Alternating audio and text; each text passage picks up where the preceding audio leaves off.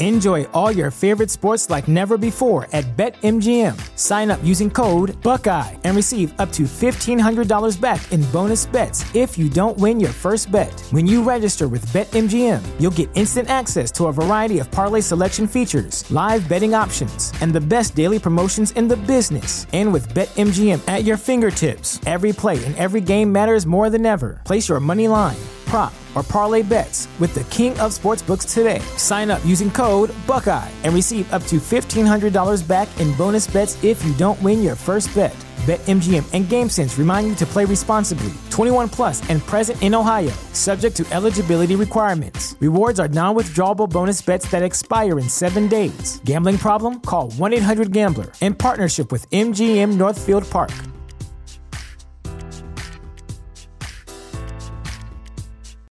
Without the ones like you, who work tirelessly to keep things running, everything would suddenly stop. Hospitals, factories, schools, and power plants, they all depend on you. No matter the weather, emergency, or time of day, you're the ones who get it done. At Grainger, we're here for you with professional-grade industrial supplies. Count on real-time product availability and fast delivery. Call, click Grainger.com, or just stop by. Grainger, for the ones who get it done. This is Make It Plain. Make It Plain. M.I.P. With Masamela Matfumo. Mark Thompson. Make It Plain. Get woke.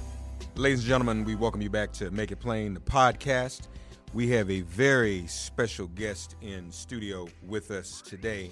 He is the author of a brand new book, but first of all, we know and love him for all of the work he has been doing on so many civil rights cases, particularly cases that impact us from the point of view where African Americans have been slain by police officers, be it Trayvon Martin, be it Michael Brown, be it so many others.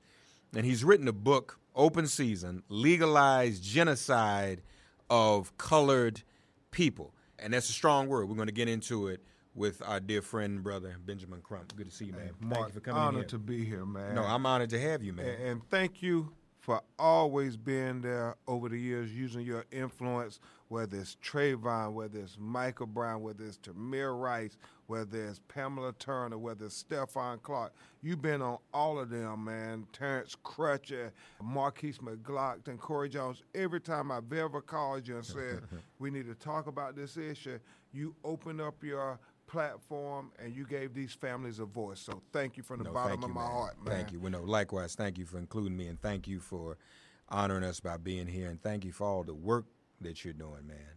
Let's begin there. Ben, when did you get or feel the calling to even take on cases like this? Because this is an exceptional calling. And I'll tell you, Mark, in the book, we start off there, even though it's not autobiographical, it's really about the call to try to prevent these open season killings of black and brown people and disenfranchised people. But when I was in middle school, the 4th grade is when, in my little hometown of Lumberton, that they got around to all deliberate speed from Brown versus the Board of Education, where they integrated the schools. And so we then got bused over to the new school in the white community with the new facilities and the new books and the technology. And it was profound because, you know, you have little children, white and black, we're children. We play together, we start coming together. But there was always those barriers that reminded us that we didn't even realize at that point that we were separated by something that, you know, 9 and 10-year-olds didn't understand. And it was most prevalent at lunch hour. All the little black children, we would have to get in the free lunch line because our parents couldn't afford to give us money and all this stuff, so we'll be in the free lunch line with our lunch tickets. And then the more affluent children, their parents would get them money, and they can go buy a la carte food where they can get what children really want, hamburgers, pizza, and all this stuff. And so we had to get whatever the Board of Education said was of nutritional value. And so the little black children, we were happy to be eating, but we had to stand in this long line. And I never forget this little white girl, and I won't call her name, but we were in the back of the line, and I remember just being really hungry that day. And this little white girl and one of my neighbors named Keena Ann, who lived in the projects where we lived at, they came over to us, and they started talking to us, and we thought Keena and them was trying to skip. She said, no, we were just coming to see what y'all was up to. And the little white girl said, well, we were about to go get a la carte lunch like that right there. Uh-huh. And she said she's going to treat Keena. And she pulled out a $100 bill, and we were shocked. And she said it was her money, and we didn't believe it. Because we said, you know, if you got that kind of money, you must be coming to pay for health insurance or something with the school, but you just can't have a $100 bill. Right. And my mother worked 2 jobs, Mark, in a factory and then doing laundry in the hotels. It would take her a whole week to make $100. And this little white 9-year-old girl had $100, and she said it was her allowance, that she gets it every month and that she can do anything she wants with it. And we didn't believe her. And to prove to us that she really could do whatever she wanted with the money, she said, I'll buy all of y'all lunch. And she did. And so I was just blown away. And when we were on the bus going back across the tracks to the south side, I remember thinking my mother told me that because of Thurgood Marshall and Brown versus the Board of Education was the reason we could go to the new school and get the best education. Because I kept thinking why the certain people in certain side of town have it so good and certain people on my side of town have it so challenging. And when my mother told me about Thurgood Marshall, I said, I'm going to be like Thurgood Marshall to try to fight to make it better for my community and people who look like me. And from that day to this one, that's what I've been fighting for, and that was my dream at 4th grade, 9 years old, to be like Thurgood Marshall. Wow.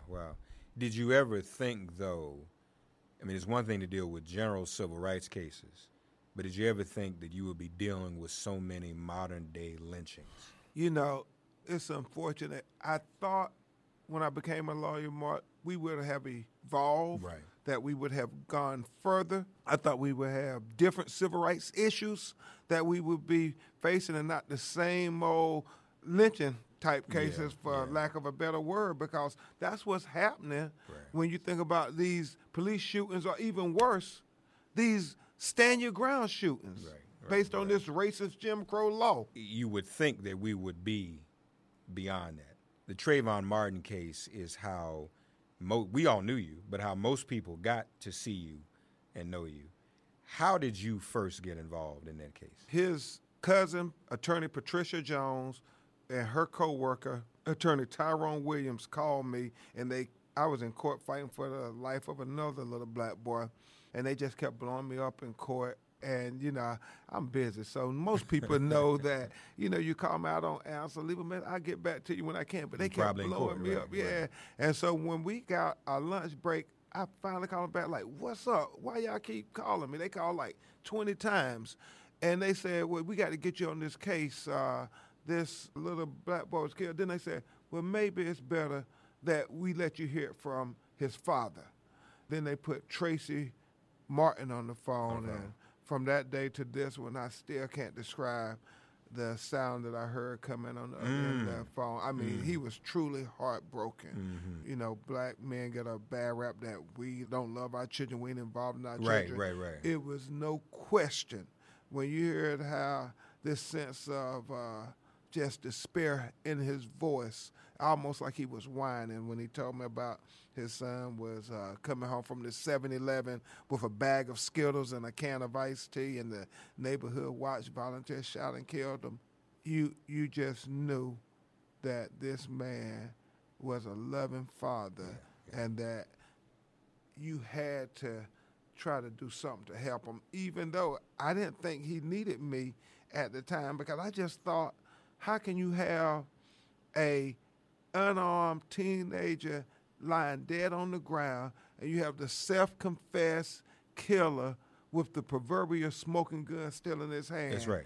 And he not get arrested. That should have been open and shut. It should have been open and shut, because think about people in our community, Mark. They get arrested for little thing, stuff nobody has any evidence at all. Right. It was an innuendo. Somebody said That's you right. fit the script. You know how many wrongful conviction cases I do a year based on no evidence at all, but yet When this young boy was shot in the heart on the ground, they let George Zimmerman go home and sleep in his bed at night and accepted his narrative as the gospel.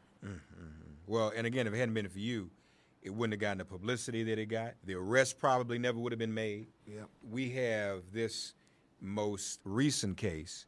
You know, everybody knows you record podcasts. Chris Colbert is here from DCP Entertainment, who puts all this together My for man. us.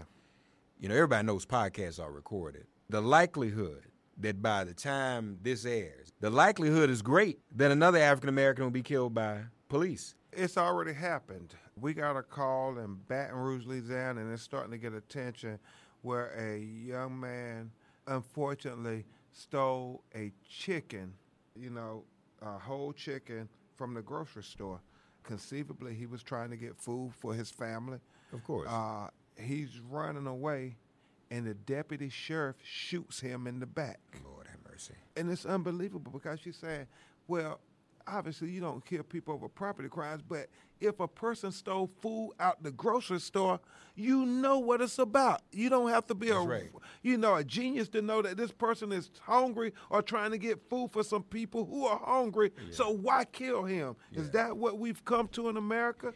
That's chapter 2 of your book. Police don't shoot white men in the back. Police don't shoot white men in the back. When I give speeches, Mark, as I often do, I ask the audience, I say, can you tell me black people that you have heard of that have been killed as a result of police brutality or shot in the back running away? And I get all kind of quickly. They come out, they say, hashtag Corey Jones, hashtag Walter Scott, hashtag, Tamir. I mean, the list goes on and on, Terrence Crutcher. And then I stop them and I say, now tell me about a white person. Name a white person. And the room becomes stark. Quiet. I mean, crickets. And Mark, I just wait. I say, I'll give you a minute. Right. Because it's so rare, if ever, that they shoot white men in the back, or white people, but black people, it's almost like a cliche.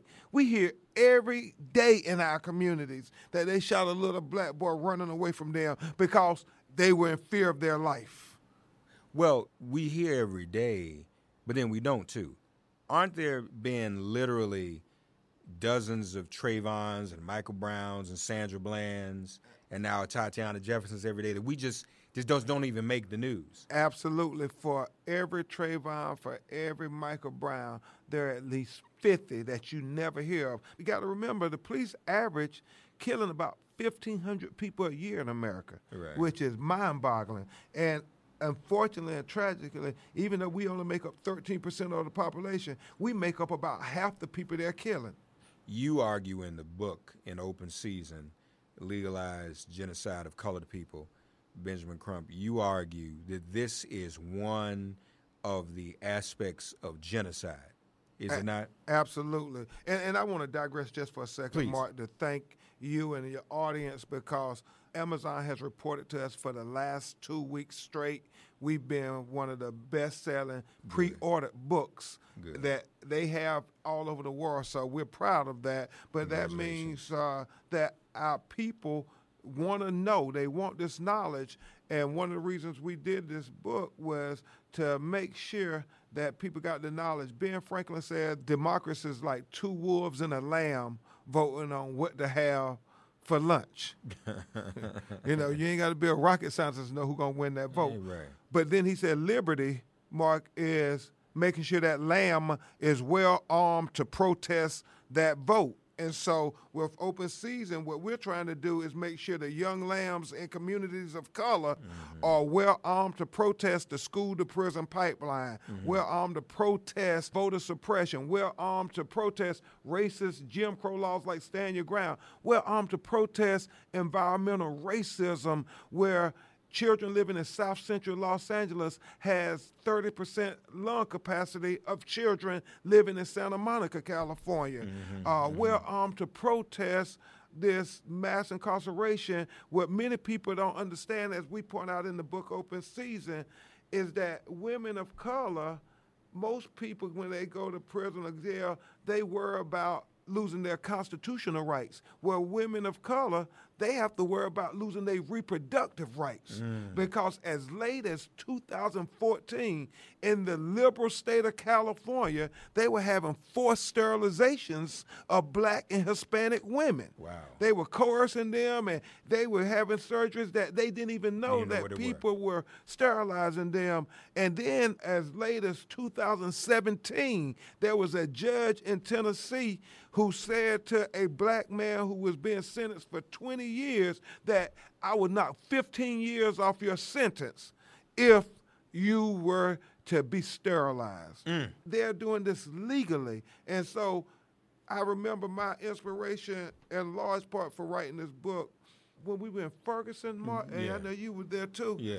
There was these young kids, and, you know, they were protesting everywhere. And I remember specifically this young boy, when the National Guard had those assault rifles sent a mass on them, he walked up yelling at the National Guard. I mean, his nose was almost touching the tip of the assault rifle. And he said, hey, go ahead and kill me now while the camera's rolling. Y'all kill us when they ain't here. Right. The world, kill me now so the world can see how y'all killing us. Wow. And that just was riveting to me. And I remember thinking, he's right. It is important for the world to see how they're killing us, and not just killing us on the streets, but more poignantly, how they're killing us every day in every city, in every state, in courtrooms across America, where they are killing us with these trumped up felony convictions. And I do mean trumped up. Right. I mean, it's what we describe as killing us softly. And all of those are spokes in the genocide wheel.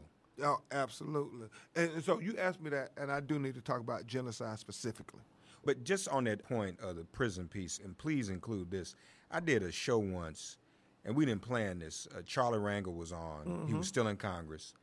And we were talking about a subject, but then we got into the disproportionate incarceration in the system. And one of the things that happens a lot of times is that black defendants are, use the word coercion, coerced to plead. Yep. And he even had a statistic. I mean, you're talking about in the 80th or 90th percentile, where our people, says jury of your peers. We don't even get to that point. Right. So you have people in prison today whose cases were never fully taken to trial, examined, debated before a jury, argued before a jury. So they technically are guilty only by virtue of the fact that they were coerced, because people say, listen, you're not going to, every jury is going to convict you. You black, you're not going to make it. Plead it out and go down. But you don't even know how many of these people actually committed some of the crimes they've been accused of committing. Yeah, the sad reality is this, Mark, and I don't have the specific statistics, but we will get them. If you are a person of color and you're charged with a crime and there's no evidence at all against you, but you go to trial, there's a great likelihood you're going to get convicted of something. Whether it's the charge or the lesser included charge, they're going to convict you of something because, it's like Malcolm X said, TV is one of the most powerful drugs ever created. TV have you thinking things you don't even know you're thinking. That's it right. gets in your subconscious mind. And what do you see constantly on TV? You see this law and order mentality where the police and the prosecutors are always right and the little people of color are always wrong. You have a forensic file where the police always solve the crime and it's always us who are guilty. Or you see on cable news constantly or the newspapers where the black people are always guilty or nefarious or something under legitimate. And so what we have is when you go in the courtroom, people have this all in their subconscious mind. And so when they're listening to the credibility of the police who they told always tells the truth, they're there to protect and serve us and everything. In our community, we say, not the police we know. They normally trying to put us in jail and never trying to give us the benefit of the doubt or the benefit of consideration. But you take all of that into account. And so when you're standing there and you're facing 5 or 10 years in prison against a jury of anything but your peers, and they say, well, we'll give you this plea deal. You'll just get a year probation, but you now got to plead to a felony conviction. That's right. And you say, I dodged the bullet. But Right. what many of our people don't realize is once you are a convicted felon, your life is changed forever. Forever. And I have to make this point because, and we talk about it in the book, you go to any courtroom in America, you ain't got to take Ben Crump's word for it at all. You just sit in the back of the courtroom and do what Chuck D said on Public Enemy, see how they run the justice, and you just watch. Little white boys and girls come in with very similar fact patterns as little black and brown boys and girls, and the little white children get a slap on the wrist, and they get escorted out the courtroom, and they can live out the fulfillment of their destiny and achieve the American dream, whereas our children get taken to the corner of the courtroom, fingerprinted, handcuffed, and convicted of that felony conviction. And we all hear the things, Mark, about you can't vote anymore. You can't serve on jury duty. You can't serve in the military. Well, that's just the tip of the iceberg with the consequences that come along with being a convicted felon. If you're a person of color and you're poor, that convicted felon makes it daunting for you ever to be able to legitimately make a living and support your family, keep food on the table and stuff. Yeah. If you were trying to go to college, you can't get a federal loan or Pell Grant because as a convicted felon, they don't allow you to get it. If you want to be a teacher as a convicted felon, you can't be certified. As a nurse, you can't be certified. As a real estate agent, can't be certified. Brick mason can't be certified.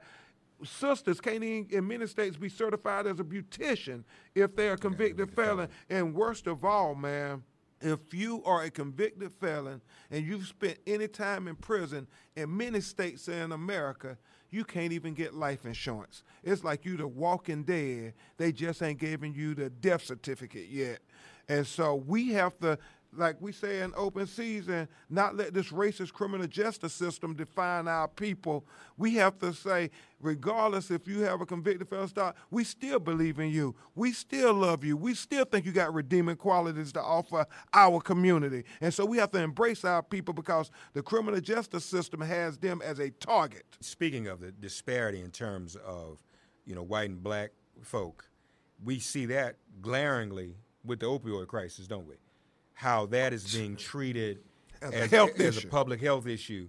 But when we had drug epidemics in our community, it was treated as a criminalized issue. We were all criminalized for it. Absolutely. And, it's so ironic, Mark, and we talk in the book about this here. It's so ironic that the government has legalized marijuana now, and so literally they are selling weed to make money to pay their bills now in America. But when black and brown people were selling weed to make money to pay their bills, they put us all in prison. That's right. So there should be a proclamation that until they let all the black and brown people and other people out who are languishing in prisons for nonviolent selling of marijuana, the government shouldn't be able to make no money off of it. Well, that's just like we had the numbers. Now they got the lottery. We we sell tickets out in front of the stadium.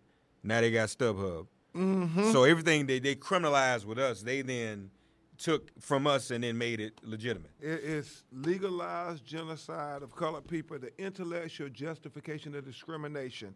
And we have a chapter here talking about legislative intent. And I remember learning in law school, they said, no, we can predict who the criminals are going to be if we get what's going to be defined as criminal.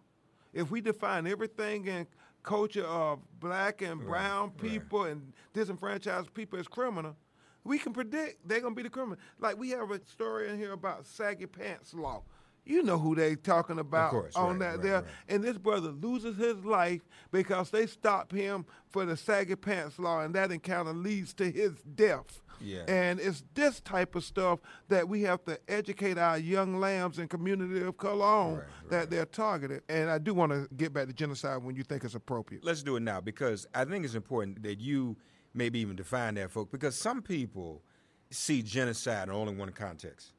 They see it in the context of the Holocaust. They may even see it in terms of what happened with Rwanda. Mm-hmm. Some are saying what the Turks are about to do to the Kurds is just that.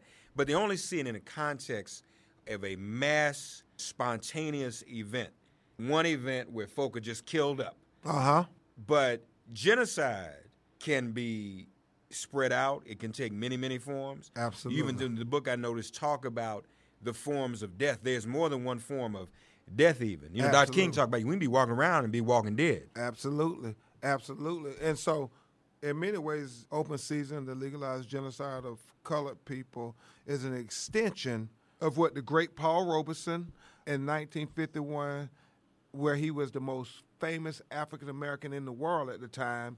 He and W.B. Du Bois, one of the founders of the NAACP and the first black to graduate from Harvard with a Ph.D., and other black leaders in America went to Paris, France, during the United Nations Convention.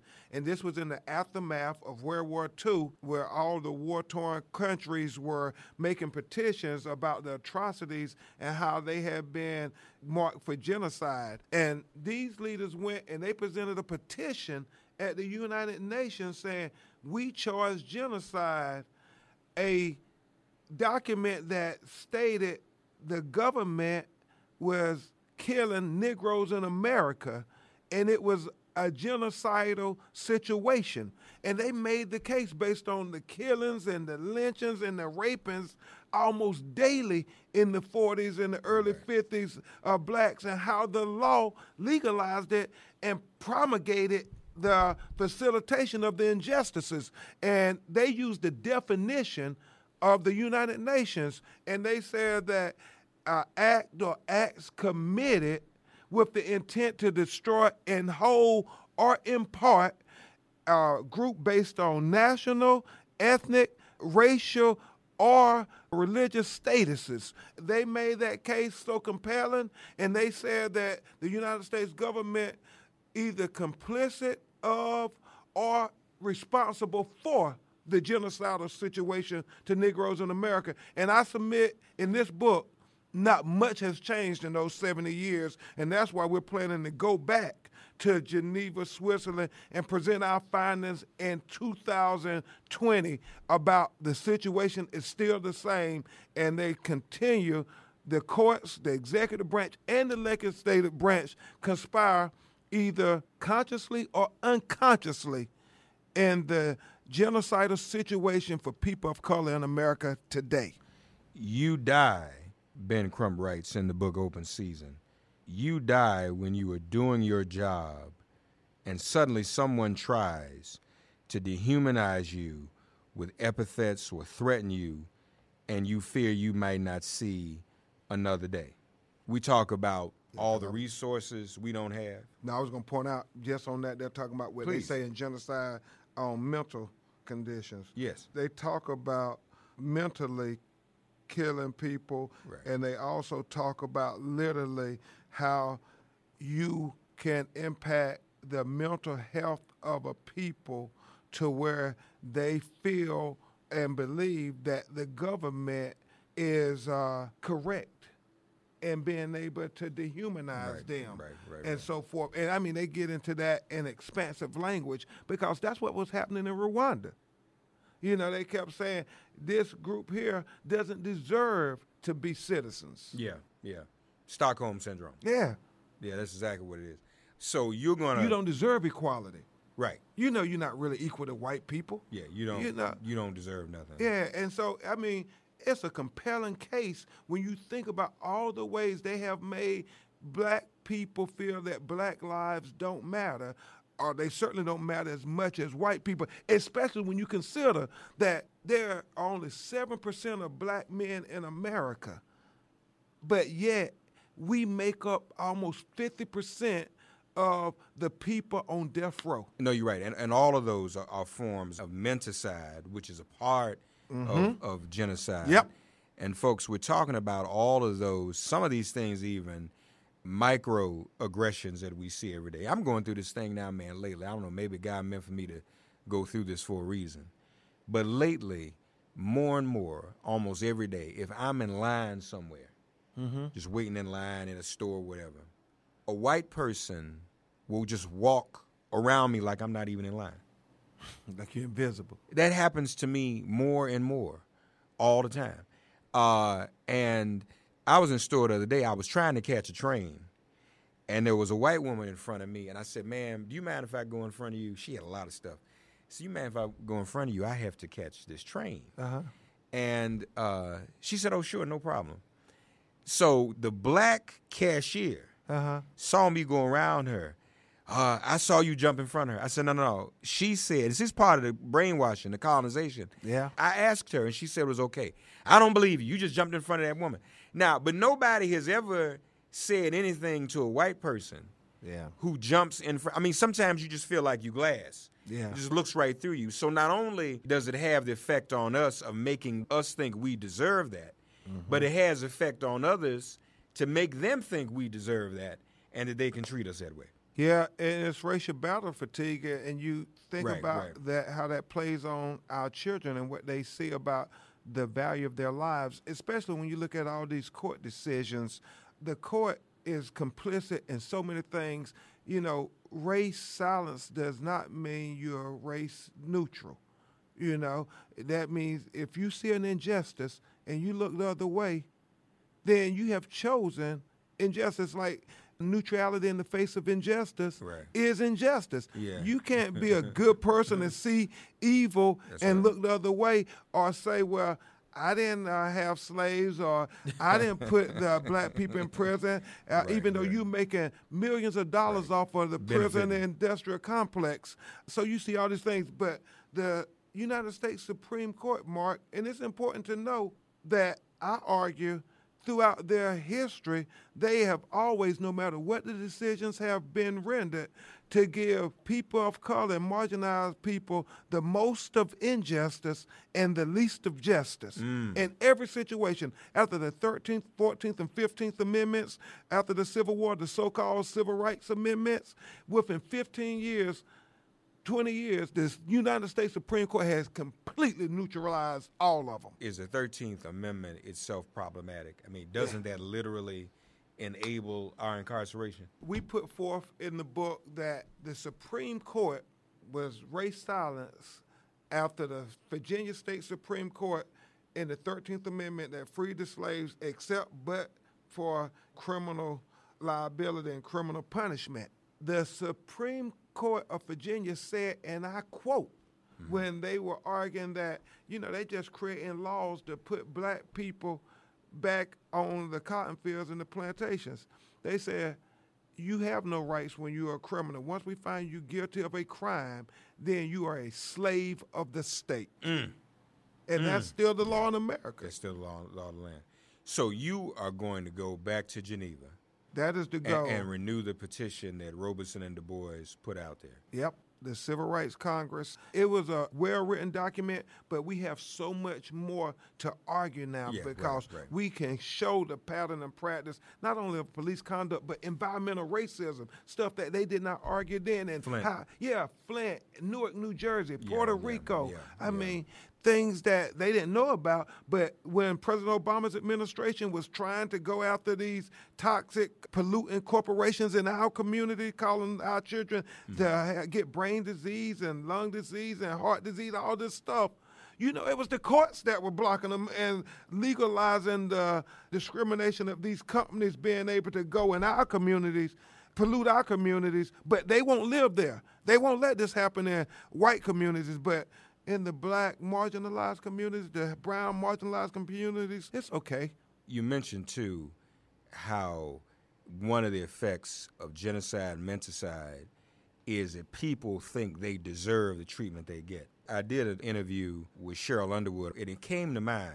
Yep. You got black professionals, black working people, working families, middle-class folk, who pay their taxes. Yes. They pay the police salary. Yes. Now, if you and I, if some black folk hire us to do something and we don't do it and they paid us, they're going to say, Mark and Ben, y'all didn't do what I asked you to do. Yeah. You're not carrying out the service I hired you to do, and we're going to have hell to pay. Absolutely. But I think it's part of that subconscious menticide when we pay the police salary. Yep. And yet we allow or watch the police killing us. Yeah. I mean, we have to say, you work for us. Exactly. I mean, we pay as much taxes as everybody else. And a lot of these urban communities, we pay even more. Exactly. Exactly. And it's the mentality. We have gotten so accustomed to not getting equal justice under the law, that we're now accepting of it. And this is what this book is saying to many of our people, especially young people, don't accept it. The fact that America, this book, we want to make it not only a wake-up call for America, but we want to prevent these killings on the streets, but more importantly in the courtrooms. And we want America not just to recite the Declaration of Independence, but we want them to act like they believe it. Right. You know, we hold these paper. truths to be self-evident that all men are created equally, that they're endowed by their Creator with certain unalienable rights, that amongst them are life, liberty, and the pursuit of happiness. And that applies to little poor black and brown people too in America. That's right. That's absolutely right. Let me ask you this. A lot of conversation about what happened in the Amber Geiger trial and the death of our brother, Botham Jean. What's your reaction to the forgiveness and the hugging and all that was going on in the courtroom? What are your thoughts about that? Well, obviously, representing the family with Attorney Lee Merritt and Attorney Darrell Washington, we're close to the situation, and we know the backstory of Brant Jaw when he, had to experience his brother being killed. Right. Remember, this is his little brother who used to sleep in the bed with him, grew up with him. This was his idol, his hero. And so when Amber Geiger first went into his apartment and killed his brother, he hated Amber Geiger. I mean, he had real anger issues. He dropped out of high school. He punched a hole in the wall. His mother and them had to call for counseling within their church because they said, we're Christian people. This is not our way, Brant. You can't live with this anger. You can't live with this anger all your life. It'll destroy you and kill you. So it was a process over a year that this kid had been dealing with this.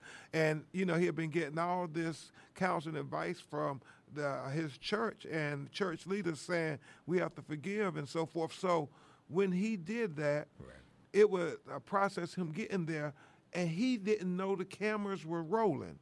He thought this was, because they had already excused everybody from the courtroom. They excused Amber Geiger's family, and this was the victim impact statement. And he thought it was a private moment. So I think everybody should try to understand what this kid has been through. I got you. What about the judge, though? Inappropriate. Yeah.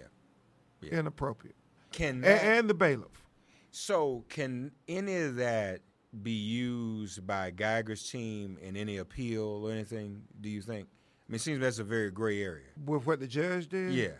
I don't think so. Okay. I think they have other issues they think they can appeal on, but I honestly think the case is appeal-proof because the fact that the judge allowed her to use the castle doctrine as a defense when it wasn't her castle was just asinine to me and many other people. It was Botham Jaw's castle. She was at the wrong apartment, and she's saying self-defense because I broke into his apartment and shot him. It just flies in the face of common sense. Right. And the other thing is the sentence, is the fact that she only got 10 years. The punishment does not fit the crime, especially when, as we talked about, you got brothers and sisters languishing in prisons for decades for selling marijuana, then killed nobody. Nonviolent offenses. The witness that was killed. Yes, Joshua Brown. People aren't comfortable with that at all. Very questionable. A lot of questionable things. I know his family does not accept it at all, and it's very questionable to people in the community. Why would these guys from Louisiana drive all the way across state line to buy weed when you can buy weed there in Louisiana? It just doesn't seem to add up. However, they are supposed to be doing an investigation from an outside agency. That's the other thing, too, because P.E. had the song years ago, 911 is a joke. So on the one hand, the police will kill you. Yeah. But on the other hand, when you have something legitimate you need investigated, crime is committed against you. Yeah. They don't care. I mean, it's not even, they don't even take it seriously. Yeah. It's crazy, man. And they come up with ways to try to justify. When we do stuff, we never get any consideration at all.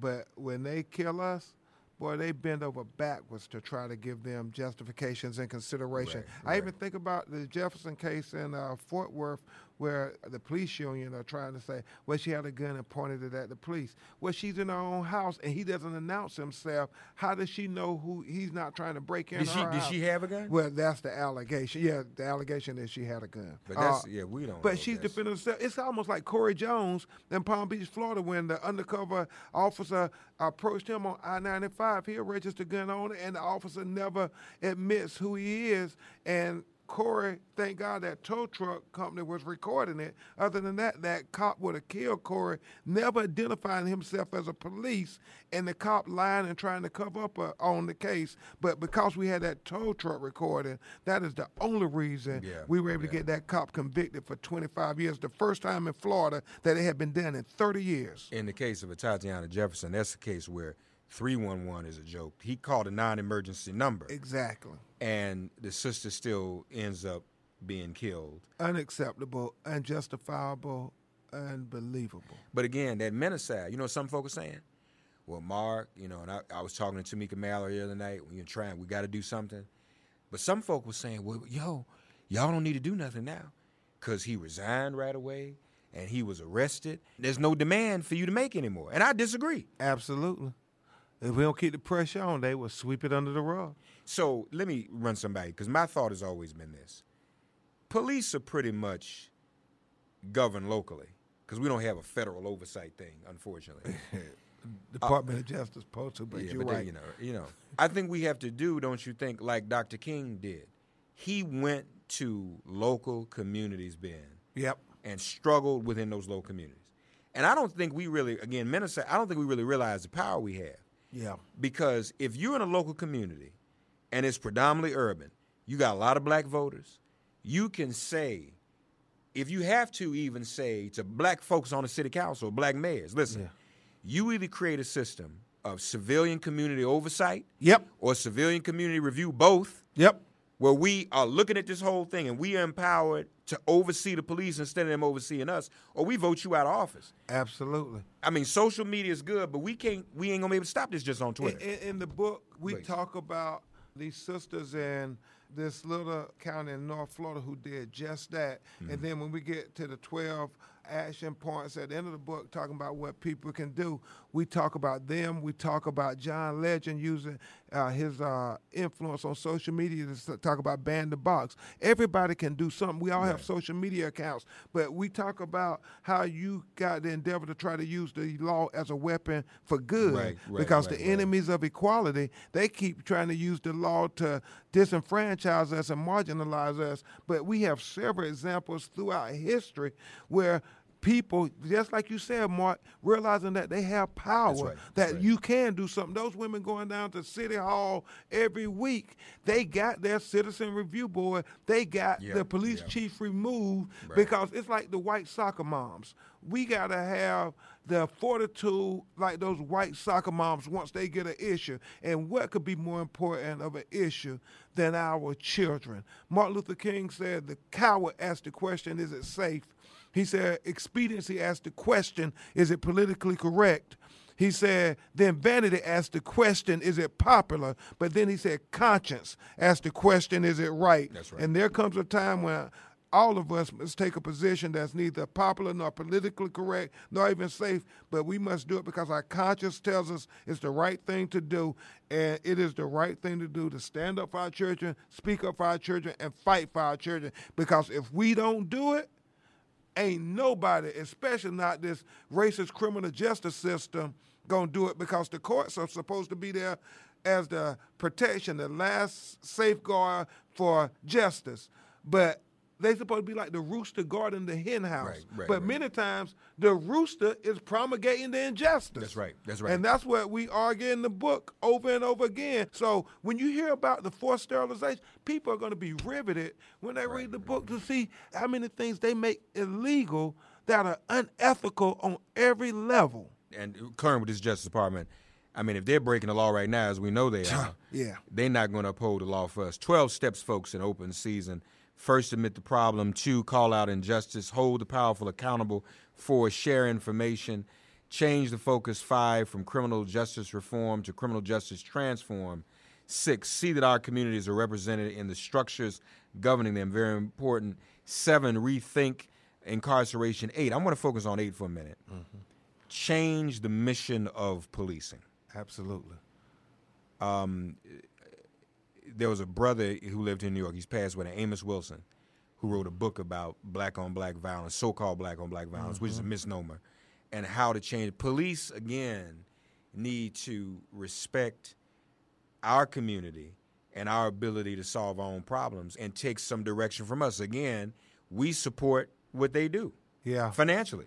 It has to be about you trying to be promoter of justice, not, you have to be the catalyst for the justice and so forth. You can't be somebody saying, I'm just coming to enforce. Yeah, right. You got to say, I'm trying to make sure that you see fairness, that you see equity, that I'm an officer and we have a vested interest, both of us in the community doing well. I don't want to just be here to lock you up and put you in jail. And one of the things we talk about a lot is this first encounter oftentimes black people have with the police is a life or death situation or a bad situation. Yeah. Why should it be like that? Why aren't you in the communities if you're going to be patrolling the communities where people know your name and you know their name? Right. You know who their children are. Right. You know what job they do. The fact that these police officers oftentimes live outside of our community. That's right. They come and police us, but then they protect and serve everybody else. Right. And the government, for most people, is the police. That's the only embodiment we see of the government. And what do? They kill us. They criminalize us. Yeah. 9, a men stand your ground, of course. 10, end voter suppression. My good friend in Florida, in North Florida, Beverly Neal. Oh, yes. Orange County, NAACP chapter. So she was telling me about the hearings the other day where now we supposed to get our felon voting rights back, but they found a little tricky thing in that, didn't they? Oh, yeah. They made it, and we talk about that in the book. They literally made it where 1.4 million people, mostly people of color, got their rights reinstated because they paid their debt to society. And, 1.4 million people couldn't vote in Florida. If you was a convicted felon, you couldn't vote forever. Right. Until we got on the amendment and changed the law. But then they came back and said, well, you got to pay all your court costs. And oftentimes that was $3,000 to $5,000. Now, how many brothers have an extra $3,000 or $5,000 to go pay to vote? That's a poll tax. That is a poll tax. Because remember, when they was convicted felons, you took away all the legitimate reasons they could make money. And so you almost, in every other aspect, forcing them to get back into a life of crime just to provide a living, just to have money. And that goes directly to one of the collateral consequences of being a felony conviction. So when there was this Hobson charge presented to this 18-year-old black kid to risk your life and liberty to go to a trial with a jury of anything but your peers or take this felony conviction, and you took that felony conviction when you was 18, now you 38, 39, and you still saying, man, I wish there would have been somebody there to tell me not to take this felony conviction.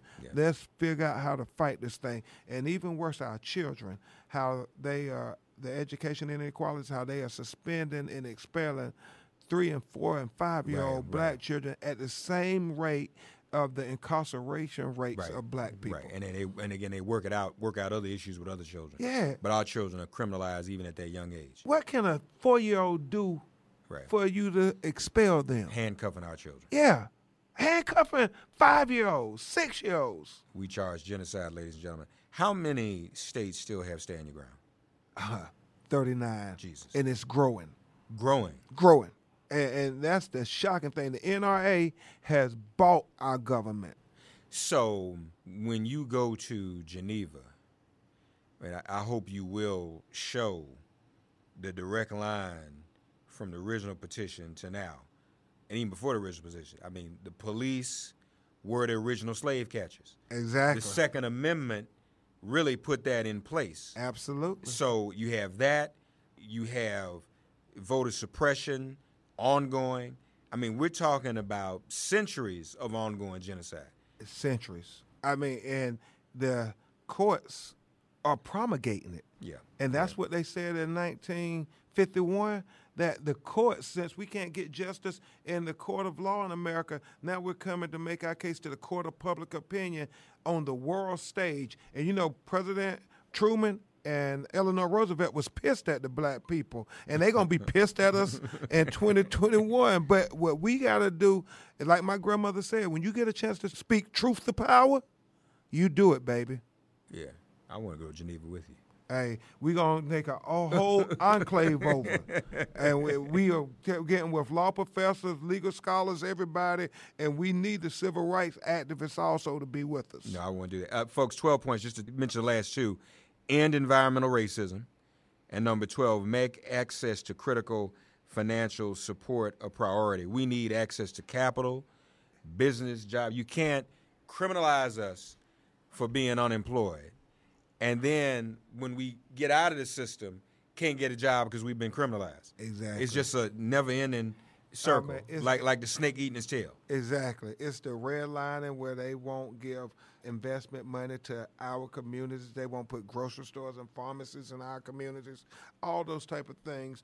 And then we also talk about in the book how this whole notion of net neutrality and stuff, this administration has allowed them to not put equal infrastructure in poor communities of color. So you have, like, when we couldn't read because it was illegal, now in the white affluent communities, when they're doing their homework, they can get the answers in 3 seconds on the computer. But the little black children, it takes a minute to 2 minutes to get the same answer. And you talk about everything is equal. No, it's not equal. It's not but equal the law has legalized this. Ben Crump, folks, open season, already a bestseller. Folks, do check it out. What's the timetable for going to Geneva? When are you going to go? We want to do it on the 70-year anniversary. They did in 1951. We want to do it in 2021. We are working with them already now. I talked to a law professor who we talked to when we took Michael Brown parents to Geneva, Switzerland. So it's going to happen, and hopefully everybody will buy the book, make it part of their book club, so everybody be well-versed on the issues when we go to Switzerland to talk about how they have continued to intellectually justify the discrimination just like they did in 1951, and how they attacked the black leadership. I mean, we think about Eleanor Roosevelt, who was supposed to be friendly with the black community, attacked Paul Robeson, attacked W.B. Du Bois for saying that we got a genocidal issue with Negroes in America. I think these administrations that we have in the White House now are going to attack us too much, but it doesn't matter. We're going to still speak truth to power. Benjamin Crump, has the Lord ever called you to preach? Nah, I preach in the courtroom, Mark. But let me tell you why I say that. The story of Jesus is about a young man who was lynched by the Roman authorities. So the gospel is all about him, what he did, and keeping his name alive. Yeah.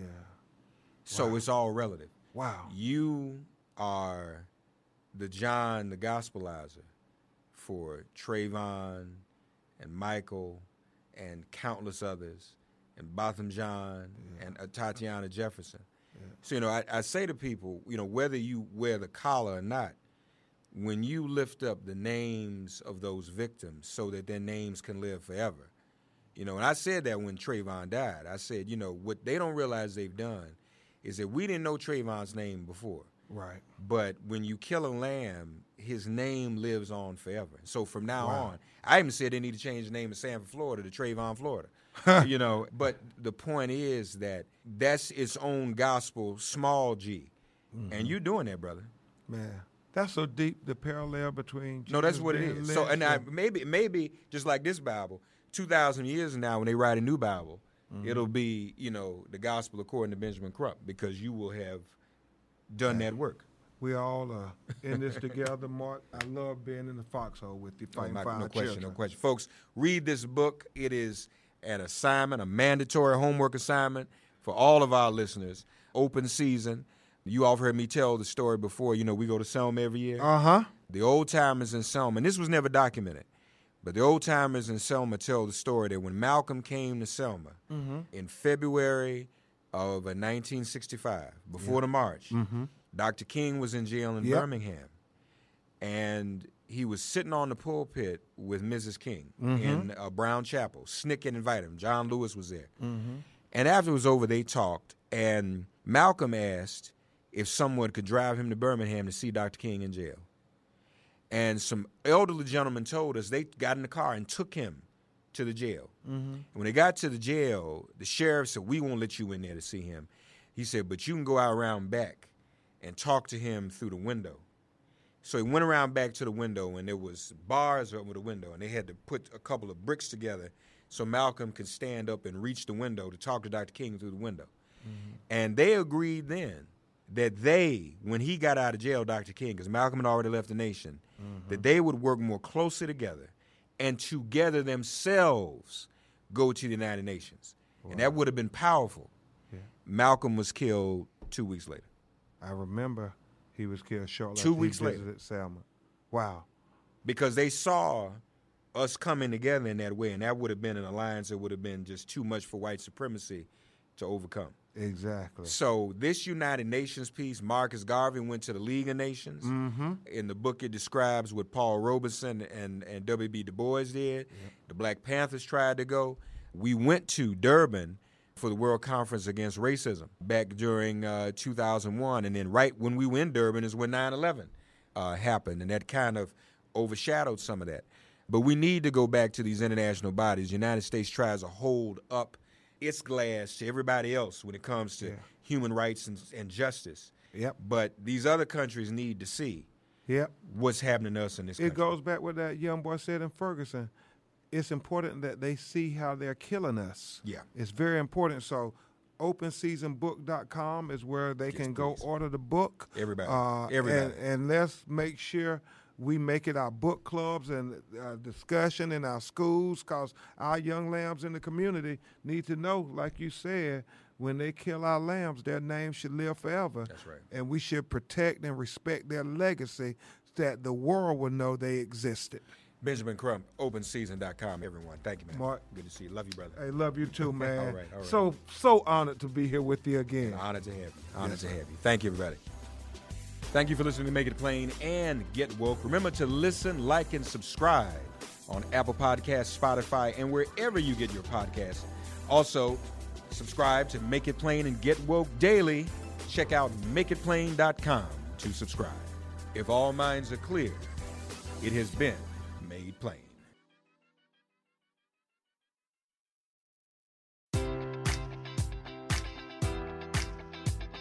Enjoy all your favorite sports like never before at BetMGM. Sign up using code Buckeye and receive up to $1,500 back in bonus bets if you don't win your first bet. When you register with BetMGM, you'll get instant access to a variety of parlay selection features, live betting options, and the best daily promotions in the business. And with BetMGM at your fingertips, every play and every game matters more than ever. Place your money line, prop, or parlay bets with the king of sportsbooks today. Sign up using code Buckeye and receive up to $1,500 back in bonus bets if you don't win your first bet.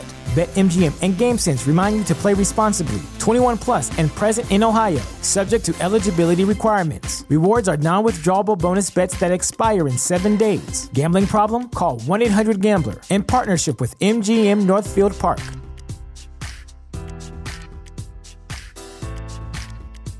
Support for this podcast and the following message come from Corient. Corient provides wealth management services centered around you. They focus on exceeding your expectations and simplifying your life. Corient has been helping high achievers just like you enjoy their lives more fully, preserve their wealth, and provide for the people, causes, and communities they care about. As one of the largest integrated fee-only registered investment advisors in the U.S., Corient has deeply experienced teams in 23 strategic locations. Corient has extensive knowledge spanning the full spectrum of planning, investing, lending, and money management disciplines. Leverage Corient's exclusive network of experts to craft custom solutions designed to help you reach your financial goals, no matter how complex they may be. Real wealth requires real solutions. For more information, connect with a wealth advisor today at Corient.com. That's Corient.com. Corient.com.